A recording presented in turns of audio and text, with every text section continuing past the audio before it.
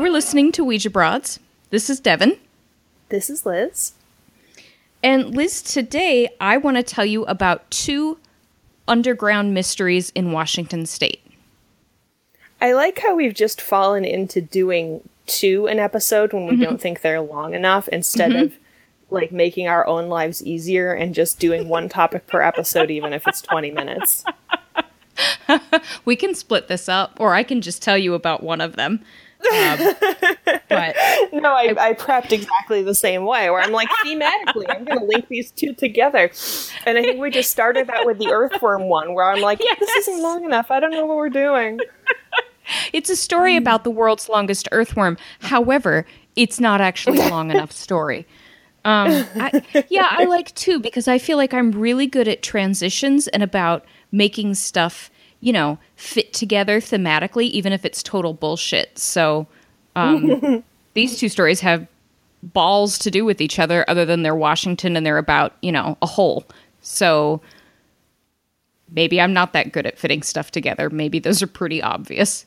I wish you could see my face when you're just like, they're about Washington and about a hole. And I was just like, ooh, what? That's what my face communicated. Yeah, that's what your face communicated. Well, it's not that hole, Liz. Jeez. I live all the way over. Hole? No. I'm going to start. I can't handle you right now. Oh, and I stole your... Oh, man, I was going to tell you a joke. I forgot what it was. Okay, I stole what you did last time we recorded, where you... What's it called when you do part of the backstory before you get to present day? And it's like you... I don't know, you're setting the scene, or there's some movie terminology for that kind of setup, right? Isn't there? Sure. All right. Like when in Jumanji they have the section that happens in the 60s and then the movie moves to like the 90s. Yeah. And then the movie happens and you're like, bam, like all the 60s stuff happens and then bam, Jumanji's on the screen. So you really feel like the first part wasn't part of the movie. It was just exposition, you know? The cold open. Well, see, I knew you'd know the term. All right. Well, you did it Somebody's going to message us and be like, that's not right. Oh, do you want to do that joke we were both going to steal and use on each other? Yeah. But I forgot what it was. What was it? Hey, Devin, you want to hear a joke about ghosts? Yeah. That's the spirit.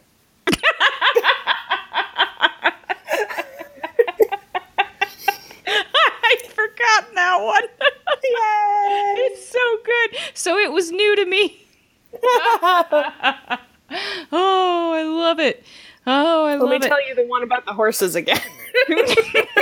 I'm such a good audience. You can just recycle all the material you want.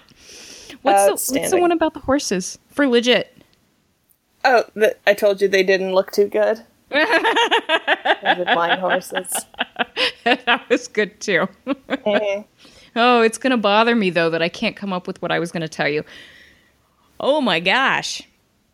I need to get back to my actual story, though. About Washington holes. About Washington holes. And the 2 stories, one is real, archaeological, geological, paleontological, and the other one, as far as I can tell, is a big bunch of urban legend baloney, but it's still worth telling you. Do you have a preference for which order? I think you want to go with the real one first. I think I do want the real one first, but I was just sort of appreciating all the adjectives there. I just got onto an ontological roll. And You did. I wanted to jump in, but I couldn't think of anything. I was like, it's systematic, hydromatic. Grease lightning. Grease lightning. Systematological. Systematological. Yeah, grease to lightning. Ogical. Ogical. Well, Liz, what I would like to tell you about that is all those adjectives is the Blue Lake Rhino Cave. Have you heard of this? No, I'm just trying to parse those 4 words to be like, the lake is blue, the rhino is blue, the lake is a rhino, the cave is blue. Go on. I mean, those are all good guesses, and they're probably all true. And actually, you You do know about this cave because I talked to you about it when I said we should go to the Burke Museum when you visited me in Seattle, but I'm really glad that your memory is as bad as I am because I don't want you to know about this. About yeah, right? Okay. Well, for everyone playing along at home, they don't know what I'm talking about, I'm going to assume, so I'll tell them. It's 1935, and there's a group of 4 friends that are hiking along a basalt cliff above Jasper Canyon, which is at the east end of Blue Lake in eastern Washington. So basically... Okay, so Blue modifies lake. Blue modifies lake. If you take Washington and you cut it in thirds... no, thank you. Picture it in your mind right now, damn it. Cut it in thirds in your head, in columns, and then slice it in half laterally. And where it intersects the lateral and the rightmost slice is where Blue Lake is, pretty much. Okay. So it's middle of the state, but eastern Washington. Anyway, They're hiking at the end of this lake, right? What time of year is this? Next question. I don't know. Okay. I don't know. But it's not, I know it's not winter, and I know it's not raining, because this trail is horribly treacherous even in the best of conditions. So I'm going to assume it's late spring, summer, because this trail is nothing but narrow ledges, it's really slippery shale, and then there's a 300-foot drop down into the lake. They're up there looking for petrified wood, and I didn't know that it was so difficult to find. Well, what else are you going to do? You know, this is a double date. It's two couples. It's 1935. It's Eastern Washington, my friend. I mean, I don't even... One of these days, you're going to intro something like that, and it's just going to be a murder story. So they're walking along a basalt cliff, 300-foot drop into the lake, and these two couples. And what else are you gonna do? Hey, honey, you wanna go on a date with me? Well, let's go look for petrified wood. No murder. It sounds like a pickup line I would use. Yeah, come to a second location. I got some stiff wood we're gonna find. It's old, but you can blow off the dust. God. Count the rings and see how old it is, baby. Do we know anything about these people? Are they like college kids or? They're not important. They're just setting up the story. Fine, they're cowboys. They're cowboys. So we've got 4 cowboys. I know that they're probably older than high school because when they find a really cool ass thing that I'm going to tell you about, they have a professor friend that they can take it to. Also, Liz, they're looking for petrified wood. Yeah, Dr. Jones. You know that these people are wearing all khaki, that they've got their little pith helmets on, that they've all got the super round glasses, and I mean... a lot of pockets on their clothes. Just so many pockets. Wall-to-wall pockets. Yeah, it's nothing but... their pockets have pockets in them. Okay. Think about it. I got the picture clear in my brain now. Think about that a kangaroo has a joey in its pocket, and that joey also has a pocket. To flip around its dick and put it in so it doesn't get caught in the brush. Okay, that's not how kangaroo pockets work. That is how thylacine pockets work. I remembered. You remembered. You're on to marsupials, but thylacines are the ones with the backward shaping pouches so that they can tuck their junk in it so that the brush doesn't fuck it up. Okay. So these two couples are walking along and the guys have their dicks in pockets. Oh, you want to hear about the story now? So these two dudes with their dicks in their pockets, and the ladies who apparently aren't worried about being murdered by their dates are on this hike on a narrow ledge. You figure this is not going to be worth it. It is not a good date until they stumble upon an oddly shaped cave. Now, this cave is a depression in the side of the cliff, and it's like this big 7-foot-long jelly bean shape with 4 little pipes sticking straight up from it. And if you picture an animal on its back, you know, like the fake cartoon dead animal with its leggies all sticking up in the air, that's what this cave looks like. And the whole crew actually remarks on like, oh, this is a bizarrely shaped cave. It kind of looks like a funny cartoon dead animal. Weird. Are the pipes in a row, or are like two of them flush with the outside wall and two of them inside? They're 2 and 2. 3 are on the inside. The back left pipe is kind of what they've entered through. Oh, okay. The cliff face broke off, so...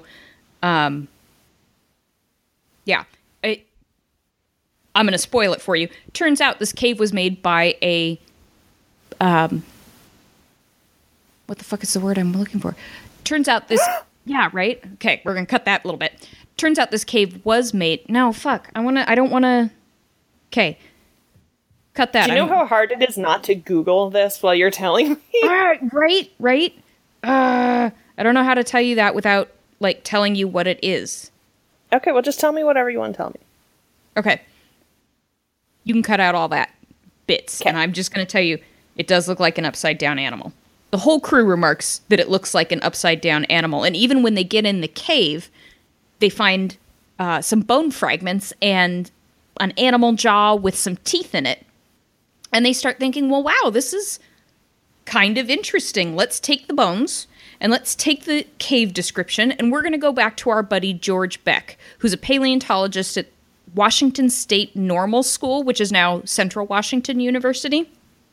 It's good we had at least one normal school for a minute. You never would have gotten in.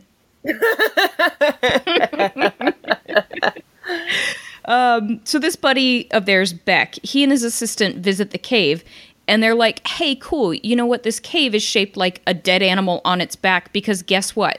It was made by a dead animal on its back. Seriously? Yeah, and the cave formed when lava encased the carcass of this dead dude and then hardened around its body. Oh my god. And then it rotted away and the lava stayed. That's exactly right. What the folks were doing was they were actually, the cliff face had sheared off and had revealed an entrance into this cave that was the back left haunch of this animal, which turns out is a prehistoric rhinoceros. Get out! So that's why it was like 7 feet long. That's why it was 7 feet long. We had rhinoceros in North America. Only 15 million years ago, we had rhinoceros in this area. This particular one that created the cave is thought to be a male Diceratotherium, which is a double-horned relative of modern rhinos. Oh. So what scientists back then and scientists today think happened is that 14 million years ago, this rhino was chilling on the Miocene prairie when an eruption from the Priest Rapids flow began, and this was a series of eruptions happening, like in Montana in that whole Yellowstone corridor that was happening for decades. One of the flows happened, and it made it as far as Blue Lake. So they think that the rhino was on the prairie, this flow happens, and it gets pushed toward the lake because of the lava flowing in. Now, it can't escape. Poor baby is stuck between the lake and the lava and probably dies from the heat and the poisonous gases. Oh. So little buddy dies. His body flips over. Yeah, dies, flips over like a cartoon. Or like, do you remember when I had hedgehogs? And that's just how they chilled on their backs. I had hedgehogs. Those little assholes. They were... Anybody listening, don't get a pet hedgehog. They're cute. They are probably awesome pets if you're not a teenager who gets really tired of being bit by her hedgehog and then just glares at it a lot. Don't do it. But do Google images or videos of hedgehogs on their back because they're precious. Yeah, I don't think people appreciate what it was like before the internet. If we wanted to see a hedgehog be cute, you just had to get a hedgehog and wait. Yeah, you had to come over to my house and be like, Devin, your cat smells like sawdust. Or your cat. Whoa, my cat doesn't smell like sawdust. My room smells like sawdust because I have a hedgehog covered in sawdust in it. Yeah. Where am I going? I don't know. That's what this rhinoceros looked like, bid. Words. What are they? No one knows. nose. We're going to try that again. So,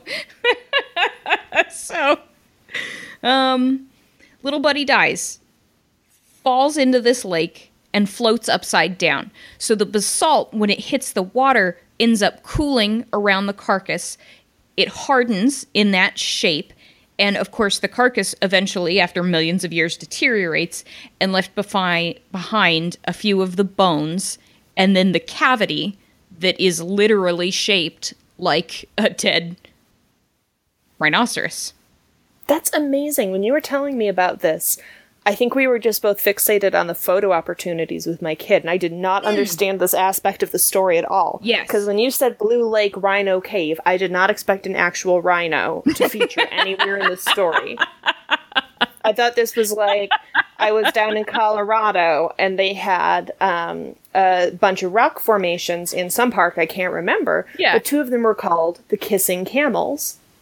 Oh. And indeed, when you're in high altitude and have been like sweating for a while and you're dehydrated and you look at these two, I could see where people came up with kissing camels. But it's more impressionistic. This is literally a rhino. This is literally a rhino made cave. Yeah. And it's a cool cave. It's a cool enough cave that those scientists went, shit, yeah, we need a cast of it. We got to show this to everybody. So they haul a buttload of plaster, out to the middle of central Washington, buttfuck nowhere. And they take this giant 7-foot mold casting of the inside of the cave. It's, like I said, over 7 feet long. And it does go back, rhinos are fatties. So it goes back like 4 feet, right? Mm-hmm. They manage to extract it. They get it down this cliff face. And you're taking too long to tell me where the cast is going. the cast ends up. It's fine. Okay. Because they made sure that they coated. I read it was a soapy, buttery substance that they coated the cave with to make sure that the plaster didn't stick to it. Okay, so I thought the hole only revealed like the leg part. How did they pull that thing back out? I don't know. It's not only the leg, but it's that flank area, apparently. Is this the point at which I can Google a picture of Go this? for it.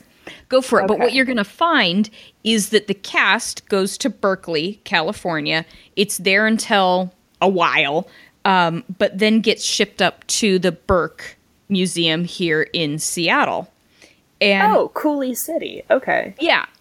The really cool education curator Burke had in the 70s and 80s, Arne Sledeback, I think was his name. But Arne was like, this thing is radical. We can make an interactive display in our exhibition. Excuse me, in our exhibition. So he used the cast to recreate what the cave looks like on site. And now it's in the Burke Museum and you can go crawl into it. Yeah, this looks 110% like a dead animal shape. Absolutely does. Impressive. Yeah. Oh, but don't scroll down too far because you'll see poached rhinos. I don't need to see that. No, I'm going to stay right here where I'm at. Yeah. So how neat is that? I've sat in the fake cave. I haven't gone to the real cave because that sounds like a pain in the ass. But I did curl up in the fake cave and it's pretty darn comfortable. That's amazing. Like if I was living 10,000 so years cool. ago and I was a cave person and I found this cave, that would be the one that I called shotgun on. For sure. Yeah. Kind of cradles you, it's got ample room. Plus you could hide stuff up in the legs, or you could bring in a bunch of, other cavemen and pile them on the bottom. And then you could lay on them and try to stick your arms and legs up all the tubes just to see if you could. Yeah, or like depending on how tall it was, maybe it would be like, oh, when I feel like lying down, I have this section, but if I really need to stretch out, I'm going to stand up into one of the legs. You can't. It's not that tall. It's probably only about 4 feet. Like I couldn't even kneel in the cave and not have my head hit the belly of the rhino. But people were shorter 10,000 years ago because People I don't were like being so wrong. Shorter. So. No, you're never wrong, my buddy. I've actually been to Cooley City. You could have just said Cooley City. I didn't know. That's the first I have heard the word Cooley City referenced in this. I know there's only story. like 500 people who live there, but shout out to you, Cooley City. Wouldn't it be cool, Leaf City? I used to work in rural health. Yes, you did. Yes, you did. But that's the story of the Blue Rhino Lake. Shoot. Try again. But that's the story of the Blue Lake Rhino Cave. It's amazing. A naturally formed cave out of pillow basalt that formed around, dead little Doober. That's a scientific term. What is it? A rhino. I knew what it was. A dead little Doober. Nope, dead little Doober. Completely right. Yep. That's so cool. That's got to be one of the best molds of such a creature that we have. It's a really unusual type of fossil. It's actually called, you nailed it, it's a mold fossil. And that's when minerals form an outline of an animal, but they don't preserve any of the soft tissue or bones. It's almost like Pompeii or something. Yeah. Herculaneum. Yeah. If you're so inclined to go see the actual cave, you can.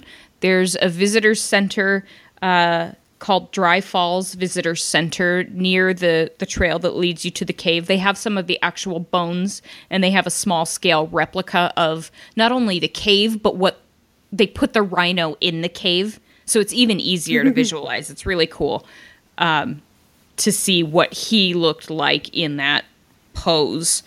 But it's everywhere you go that talks about getting to this cave says, oh my God, don't do it unless you are in incredible health. You take a ton of water. People know where you're going. You're not afraid of heights. You don't have any heart conditions. And your will is made out. Because it's pretty difficult to get to. And there is, like I said, there's a 300-foot drop. I'm just going to go to the museum. Museum's great, and it's air-conditioned. Yeah, exactly. Oh, man. What a great story, Devin. Thanks. That's my real story. Are you ready for my urban legends story? Yes, I like the urban legends. You know about this one, at least surface-wise you know about this one, because you included it on our Lost Treasures of Washington State map that you did all the research for. Yes, we just got those, actually, when I came home. Oh, it made it already? Yeah, you sent me one no writing and one writing one. So I'm keeping the no writing one for me, and I'm giving the writing one to Matt, because he didn't get to see all of it. Oh, how sweet. Oh, good. I'm really impressed with how they came out, and I'm so glad that so many people took advantage of the pre-sale. Yeah. That was really cool. The shipping is okay? Are they super dinged up? No, they look fine. Good. We were able to use a local printer for that, too. It's one that my brother has used for his own artwork, his own posters, and they're Spokane-based. They're at least Washington-based. I think they're near Spokane. Nice. So that makes me happy. We're supporting other local folks. Yeah. Okay. So, do you want to guess which... Because you've told me about a couple of holes... I don't know how to say this. You've told me about a couple of holes in Washington, Liz. Sure. But the Rainbow Room is closed these days, so... Do you want to guess which hole I'm going to tell you about? I was on the ghost tour, and the tour guide kept talking about... I felt like a jackass. Like, I may have been a little tipsy, but they kept talking about... like the Rainbow Lounge or whatever. And eventually I was like, oh, the Rainbow Room. Yeah. Like the sketchiest strip club. Yeah. Get it right. In Spokane. Yeah, I know what the fuck you're talking about. Get it right, yeah. Not a lounge. What are you talking about? No, it's not a lounge. Let's not say that. That's like the dimly lit bar in a large Chinese food restaurant. That's what you call a lounge. Like China South had a lounge. Yeah, exactly. No, Rainbow is very different. Okay, so I have a guess. It could be the old Spaniards' mine treasure, which was in a cave behind a waterfall. It could be. It could be the poor Grader's farm treasure. It could be the temporary disappearing lake, because that uses a lava tube. But my guess is that you're going to tell me about Mel's Hole. I was so close to telling you about Mel's Hole, but I kind of wanted you to tell me that story. Because I don't know why I envisioned you saying Mel's Hole a lot, and it made me really happy. 50,000 times. So instead, I would like to tell you about the 13 Steps to Hell. Oh my gosh. Okay, so we were looking at the map, and Matt was like, I don't know what this one is. And I was like, okay, anyway, I gotta go. I'm gonna go take. Matt, this one's for you. I'm doing the work of your wife right now, so you're welcome. Well, then you know some of this, but I will set it up for folks that don't know. The 13 Steps to Hell is, I'm going to call it an urban legend because, Liz, I'd really love your input on this. I don't believe it. I don't buy it. Oh, okay. Just any of the whole thing? I know that there's a cemetery. The cemetery exists. I do believe that what people thought, the 13 steps existing is possible. I don't think it does what everybody says it does. So I'll tell folks what it says it does, and you can tell me what you think. But the 13 Steps to Hell, they're centered around Maltby Cemetery, which is a cemetery in northwestern Washington. It's right on the Snohomish-King County border, practically. If you search for Maltby, you find that it's not a city. It's actually an unincorporated community, which is just bizarre to me. I didn't know that you could be something that wasn't, a city or a town. But it's got about 10,000 residents and was founded in 1887. This cemetery supposedly is the original cemetery for what was the town of Maltby, which is now the unincorporated community of Maltby. That's what folks say, is that it was for the first settlers, but the first grave in it doesn't appear until 1908. Okay. Yeah, I don't know. Because certainly the issue of, we're settlers, we're going to have a little graveyard or a little cemetery, and we don't want to put it a million miles away from where we live, but then within a generation or two, the town grows out and you need that land. That happens, but you probably would have a headstone. You'd have something. So I don't know if it was, the backyard burial that a lot of pioneering families, homesteaders did, or what. But as far as anyone's aware, this is the oldest cemetery in Maltby. It's now located on private property, and it doesn't have a formal name other than Maltby Cemetery that I can confirm, but apparently it's also sometimes referred to as the Paradise Valley Cemetery. Don't Google Paradise Valley Cemetery because every effing state has a Paradise Valley area, and you won't find the one you're looking for. So if folks want to look into this themselves, just check out Maltby Cemetery. I found a really good reference online on a cemetery recording website. So this is more fact-based. They aren't talking about the legends. They're talking about the plots that exist there. And here's what the recorder Tammy Goodall, who investigated this cemetery, says of it. She says, "This old cemetery is often called the Paradise Valley Cemetery. It was apparently the cemetery for the town of Maltby. The first burial appears in 1908. The last burial was in 1985, according to the stones. The cemetery is now on private property, not open to the public, situated on 3 terraced hillsides, which is very difficult to get to. One needs permission to visit it. It is very well maintained and has some stones which appear to be replaced, showing the good care it is receiving." That would be tough, having graves on your property. I think it'd be difficult. It would depend if they were family. If they were family, it'd be different. But my grandparents, Franny and Pat, my dad's parents, had the original homesteaders who built their 1700s cabin, the Bliss family. They had their family cemetery on their land. Oh, wow. You had to go about a quarter mile through a cornfield, and you reached this, the only hill in southern Illinois was this tiny little molehill. And there was a big tree there, I remembered. But anyway, that was the cemetery. And it probably had 20 graves, if I remember correctly, with the old stones. So Wow. that, like you said, if it's a family cemetery, that never creeped me out as a kid. But I don't want, just whatever, like all the town residents hanging out. It feels different to me, like you said, if it's a family cemetery. But anyway, the prevailing legend of the 13 Steps to Hell is that somewhere on the cemetery property, there used to lay a hole in the ground with 13 steps leading down into the earth. Some people say that they visited the steps in the 70s or 80s and that they led to the door of a wealthy family's crypt.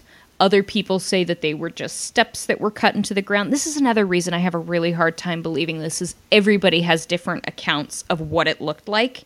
And if there's not even consistency in what the steps were doing there, I'm like, I was with them. Down into a crypt? Yeah. An underground crypt? An underground crypt. See, and I can't... I have all kinds of problems with it, but that's one of them.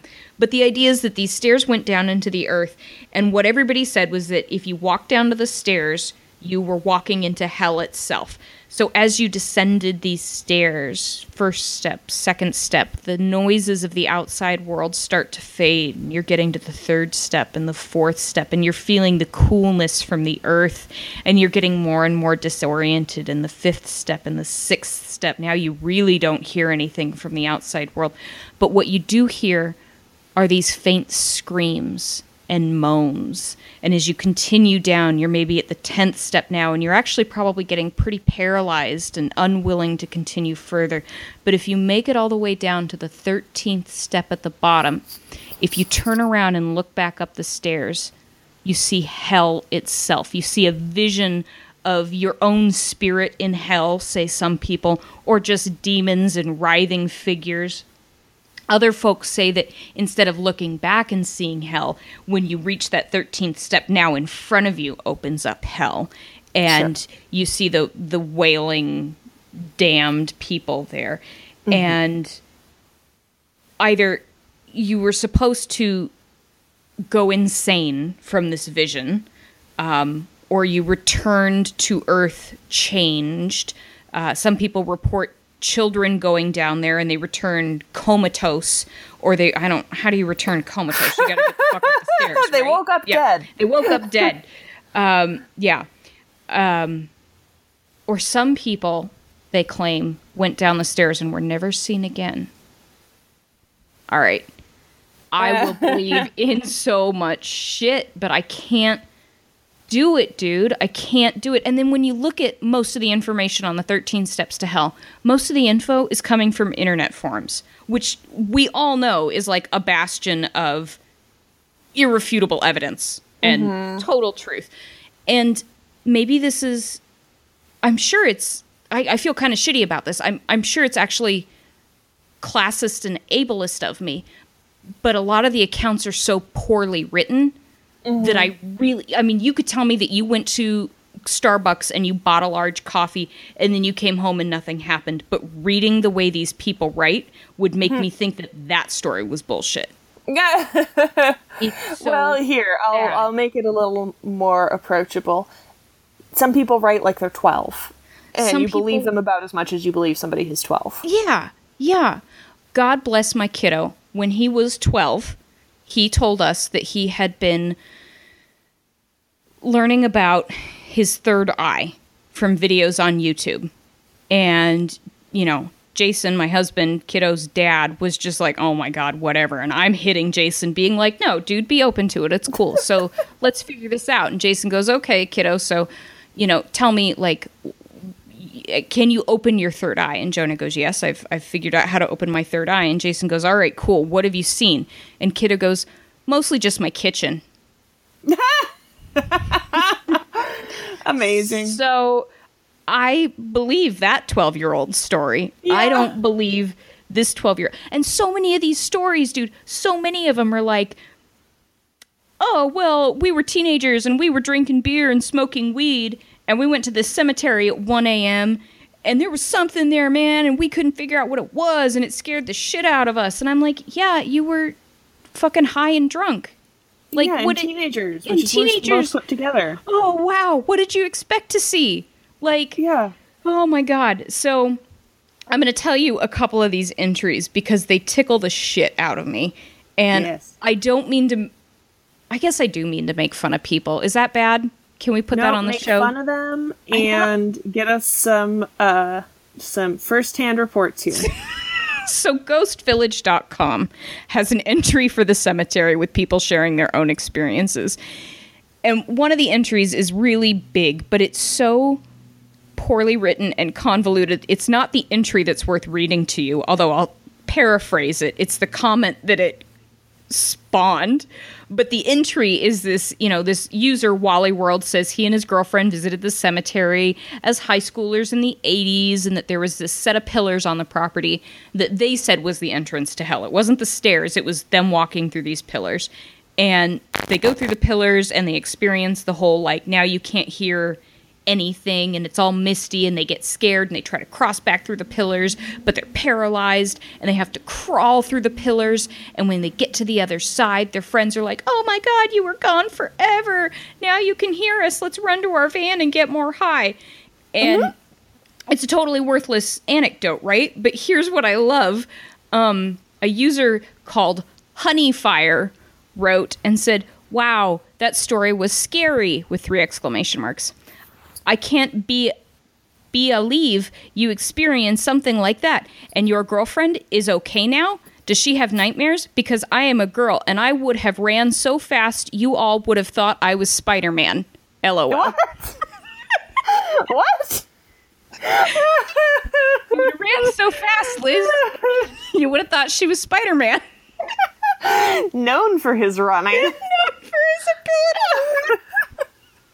She's like, pick Honeyfire, pick any other superhero. Oh you would have thought I was the Flash. Okay. You would have thought I was Superman, faster than a speeding bullet. Like, you literally picked a superhero whose way of getting around does not involve his feet touching the ground. You would have thought I was Spider-Man. Oh my god. So, a different forum, Real Haunts, has another inadvertently funny entry, and it's because they describe the place. They say that it's the burying ground of a satanic family, but they say, called the 13. Let me try that again. They write, called the 13 steps to hell. It is said that once a person walks down the stairs, they perish instantly. Others who have barely made it out alive have reported seeing their spirit in hell at the bottom of the steps. It is reported that one man ran across the cemetery and was scared so badly that he was never seen again. Just like Spider-Man. What? It's like the Ugly Barnacle story. Have you read that? No, what? There's a kid that wrote a story that was turned into a meme, because they turn it into like kindergarten, but they had to write their own story. And it was, one day there was a barnacle and it was so ugly everyone died. The end. And that's how this reads.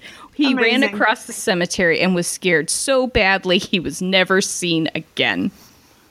You skipped a step in there, storyteller. Like, Did he join the Air Force? Did he, fall in a hole? In what way did him... No, I'm sorry. He just vanished. He vanished from fright. It was like Wile E. Coyote running off a cliff, dude. He was there 1 minute, and then it was a puff of smoke, and he was gone the next. Yeah, you can just scare yourself so bad that instead of your hair turning white, all your molecules vibrate out of sync with the universe, and you're gone. You're just gone. Much like Spider-Man. Much like Spider-Man. Well, if any of these stories are true, current paranormal investigators are going to be super bummed out, dude, because the steps were apparently filled in sometime in the 1990s or 2000s. That's why I put them on the Lost Things map. Proud of you. The cemetery is still there, but we don't know where the location of the steps is. People still go out with metal detectors and shovels and beer and weed and try to find them. So far, no luck. Metal detectors, huh? They're rich teenagers.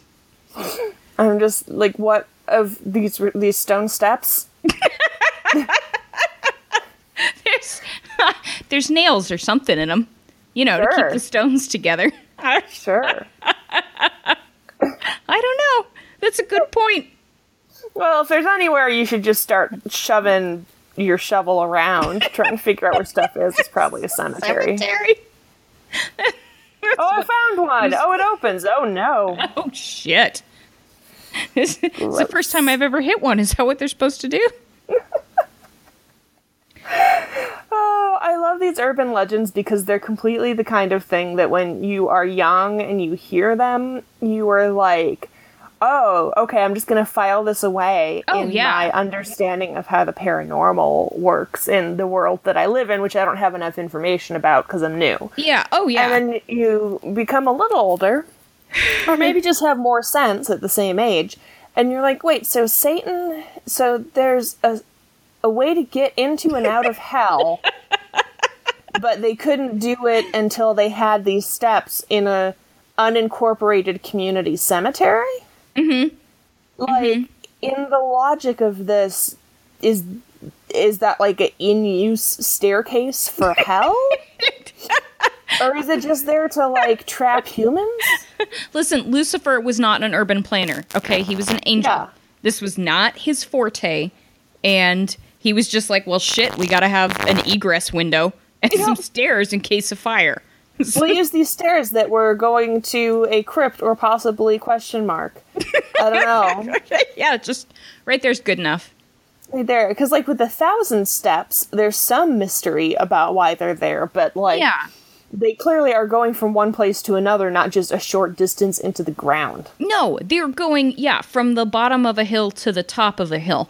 Why is the mystery? But they're there, and like you said, there's some kind of logic to it. I don't want to climb up a hill. I'll take the stairs. Yeah. These stairs just went straight down, my friend. But at least, unlike the 1,000 steps, it wasn't a misnomer, you know? Yeah. All the urban legend is quite literally 13 steps and hell. Okay. Well, this is kind of like the whole thing that I can't remember if I dropped my microphone. Put that anywhere.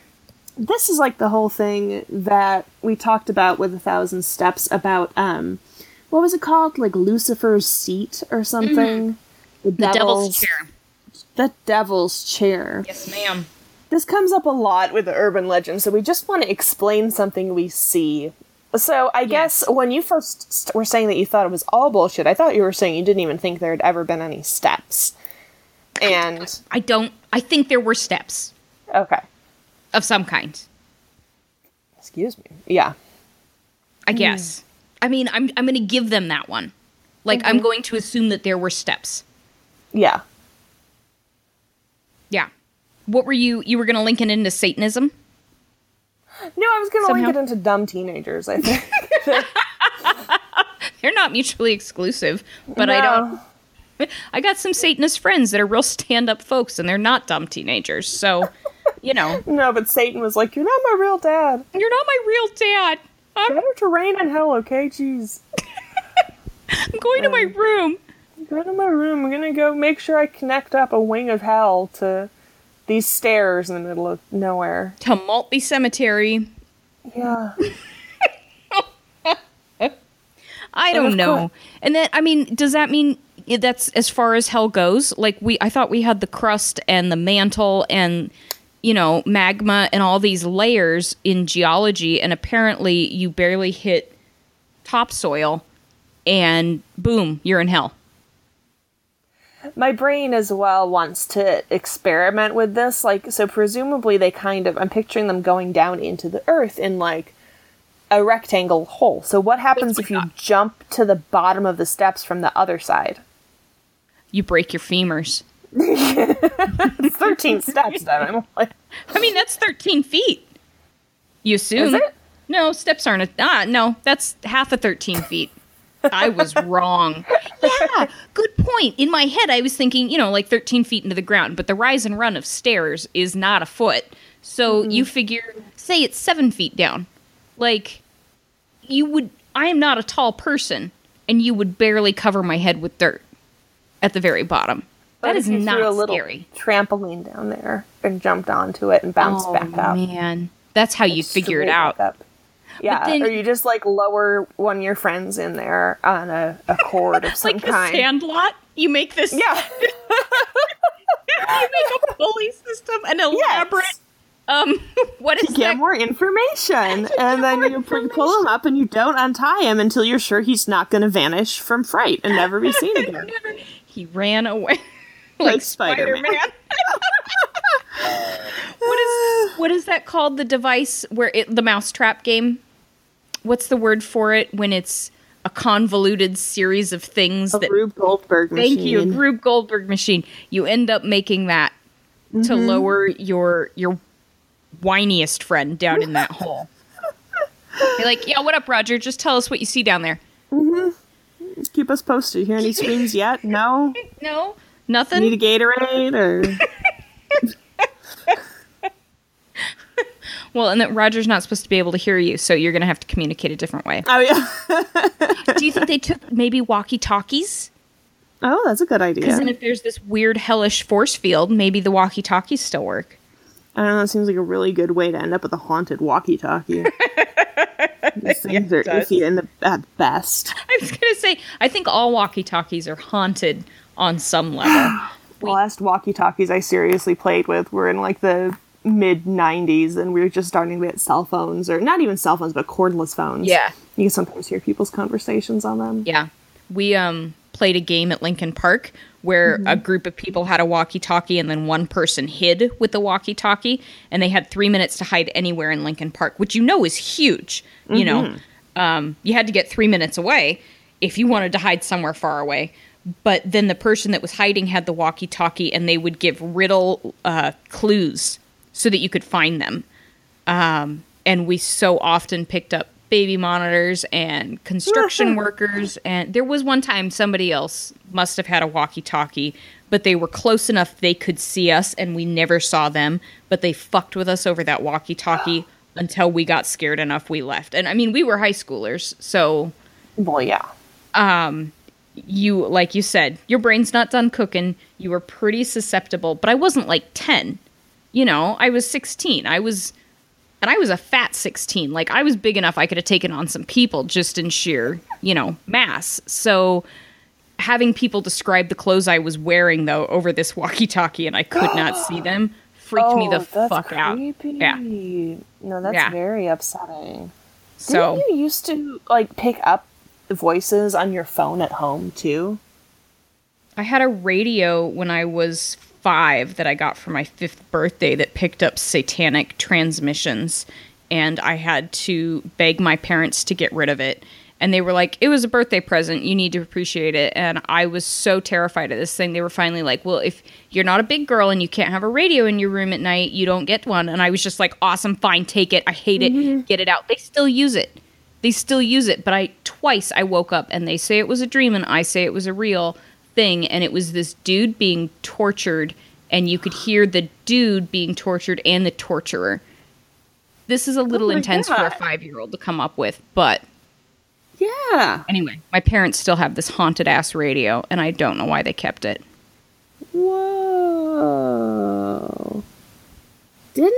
I feel like there was something, though, about, you would be on your cordless phone, and you would hear people talking to you.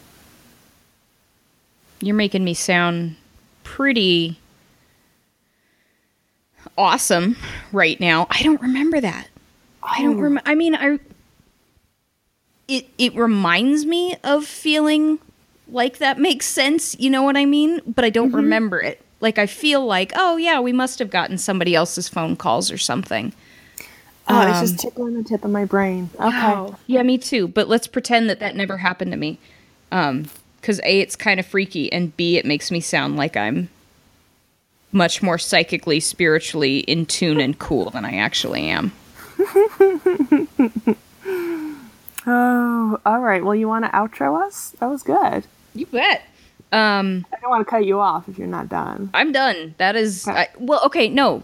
Before we do that, cut that part. Liz, what do you think about the story? Do you think the 13 steps existed? I think there were stairs, probably. Yeah? That's about as far as I'm willing to go on that one. I'm glad you came to the same conclusion. I think that our listeners should definitely Google it and read some of the stories. But like I said, 90% of them are drunk or high or both teenagers in the 70s and 80s fucking around at night on private property. Yeah, and I feel like we're usually pretty willing to give the benefit of the doubt to the spooky stuff just because it's more fun, but this is all over the place, man. Yeah, I have a hard time with this one. I would love to hear what anybody who listens to us thinks, because if you have reason to really believe in this, I want to know what it is. I can't come up with it, dude. Yeah, I don't know. All right. I'll exit us. I'll outro us. I almost said slate again, which you know is my favorite word to say when we're doing recording stuff. Okay. You've been listening to Ouija Broads. We would love it if you would rate, review, and subscribe to us on iTunes. You can also find us on the Podbean platform. We're on social media, on Facebook, on Instagram, on Twitter. And we have the OuijaBroads.com as our personal website. Right now, we've got stickers. We've got Lost Treasures of Washington maps, both with descriptions and without, that if you check us out on Facebook, you can look at. If that's something that strikes your fancy and you want to buy, we are happy to take your money and give you some pretty cool artwork in exchange for us. I think they're really cool. I'm looking forward to putting it up on my wall. I hope you share on social media when you do, so I can see how you've decorated. Yeah, well, I got to do my thing where I go to a thrift store, and find just the most Baroque curly Q frame I can, because that's my jam. Well, you need a real fancy frame. These are 11 by 17, so that's gonna be pretty much a statement piece. Yeah, once you get that Baroque frame on it, my friend. And I like what I like. You got good taste. But no, they're really cool. We've got a lot of stuff that we've mentioned. So it's not just a summary of stuff we've covered on the show, actually. I think we've covered only a couple of the topics that are on the map. So you're going to learn about a lot more cool stuff, actually, if you get the map. Yep, absolutely. Yeah. It's a cool way to look at Washington State. I think our next one is going to be cryptids of the Pacific Northwest. Yeah. Oh, that sounds fun. Okay. That's going to be fun to illustrate. So just so you guys know, I think it's really cool. These are definitely a tag team project. Liz does, on this most recent map, Liz did all of the research and I did the drawing. So it's pretty cool that we can both contribute to that. Yes. I think we work well together. I think we do as well. We work well in this life and hopefully in the next life, which is my segue into we hope that all of you live weird.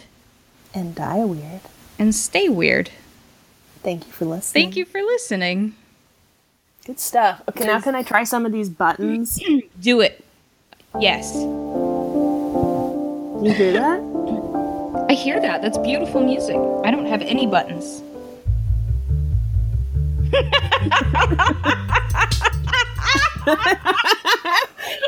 the hell? Eddie Murphy. No, stop.